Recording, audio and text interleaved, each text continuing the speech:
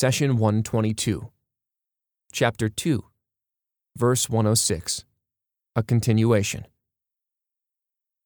Any revelation we cause to be nullified or forgotten, we replace with something better or similar. Do you not know that God has power over everything? Chapter 2, Verse 106. In the previous session, we learned that when God nullifies a ruling, He replaces it with something better. The verse also mentions that it could be replaced with something similar. This deserves a pause. Replacing one thing with something better is understood. What is the wisdom behind nullifying something just to replace it with a similar one? What's the benefit? To answer this, let's look at the example of changing the direction of prayer, Qibla, from the Aqsa Mosque in Jerusalem in the early days of Islam to the Kaaba in Mecca. When God commanded the believers to turn towards the Kaaba instead of Jerusalem, He nullified a ruling and replaced it with something very similar. Turning yourself towards the Kaaba does not require any extra effort or faith. In fact, you could easily face any direction with minimal effort. As we mentioned earlier, Allah presented the change of Qibla as a spiritual test for the believers. Allah wants you to acknowledge that He alone deserves to be worshipped out of love and devotion. So if He says do, then you would do. And if He commands not to do, then you would avoid that action. We trust our affairs to God and follow His teaching, even if, on some occasions, the wisdom behind His commands and prohibitions are not entirely clear. Perhaps one of the reasons behind the Qibla initially being towards Jerusalem was to cement the fact that Islam is a religion which encompasses all previous heavenly religions and holds Jerusalem as one of its holiest places. Recall that the Prophet, peace be upon him, was taken to Jerusalem first during his night journey before ascending to the heavens. Here is another point to keep in mind. There are two types of teachings or verses that are never nullified. First, matters of creed. Verses related to the Islamic doctrine and creed are constant.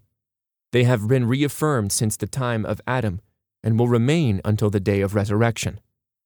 God Almighty is one without any change or amendment. The hereafter is an absolute reality, yet to come. The angels are performing their tasks throughout the universe, and so on. God says in chapter 42, "In matters of faith, He has laid down for you the same commandment that He gave Noah, which we have revealed to you, and which we enjoined on Abraham and Moses and Jesus." Second, narrations and news from God are never nullified. When God reveals a verse informing us of past events and past stories of prophets, then His narration is the absolute truth that cannot be changed. Allah narrates the reality of what took place, and that is never altered. Let's look at a few examples of nullifying a ruling and replacing it from the noble Quran. God says, "Prophet, urge the believers to fight. If there are 20 of you who are steadfast, they will overcome 200, and 100 of you, if steadfast, will overcome 1,000 of the disbelievers, for they are people who do not understand." Chapter 8, verse 65. Early on in Mecca and Medina, Muslims were under constant threat and attack. Islam came to address the severe social injustices and widespread discrimination prevalent at the time. This change upset the elite classes, who were well-financed and had access to men and weapons. They used all means available to harass and attack the believers. So when the verse was revealed, urging Muslims to fight back, the ratio was 1 Muslim man to 10 disbelievers. God guaranteed victory, even with these long odds, given that the Muslims were steadfast. This, however, was a very difficult task and required pure faith. Therefore, as time passed and the Muslims grew stronger in numbers, God nullified the verse and replaced it with a different ruling, more appropriate to our abilities. He says, But God has lightened your burden for now, knowing that there is weakness in you. A steadfast 100 of you will defeat 200, and a steadfast thousands of you will defeat 2,000, by God's permission. God is with the steadfast. Chapter 8, verse 66. God knew that the believers had weakness among them, so he reduced the ratio in line with their ability. One believing steadfast man will fight 2 disbelievers and defeat them. Note that this ruling does not come under the category of creed or narration of history. In another example from the early days of Islam, if a woman committed adultery and there were 4 eyewitnesses of the act, then her punishment was confinement in her home until death overcomes her.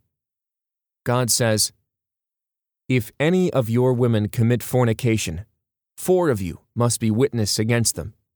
If they bear witness, detain them in their homes until death releases them, or Allah ordains another procedure for their case." Chapter 4, verse 15. After Islam spread, the society became more righteous, making it far easier for individuals to act morally. A new legislation was revealed highlighting stoning and lashing as punishments for adultery. Note that it was within God's knowledge from the beginning that a new ruling will replace the original. This is clearly understood from the later part of the verse, as God says, "Or Allah ordains another procedure for their case," hinting that there is a ruling in God's knowledge yet to come, which will change the existing law. The verse ends with the phrase, "Do you not know that God has power over everything?" meaning that his teachings are the perfect fit for their time and place. If a rule or a teaching is then changed, it means that the original ruling had completed its task, and what replaced it is the perfect fit for the new time and place. Allah is best aware of his creation and their needs. He is indeed the all-knowledgeable, the all-wise. This statement did not come from God directly. Rather, he posed it as a question to the listener. Whoever listens to God's verses and contemplates their meaning will find that the only logical and natural answer to the question, "Do you not know that God has power over everything?" is to reply with a yes. We bear witness that there is no deity worthy of worship except Allah. The messenger said, "My Lord, my people treat this Quran as something to be ignored." Chapter 25, verse 30. Do not abandon God's book. Please take a moment to subscribe and to share with your family and friends. Visit us at www.qurangarden.com.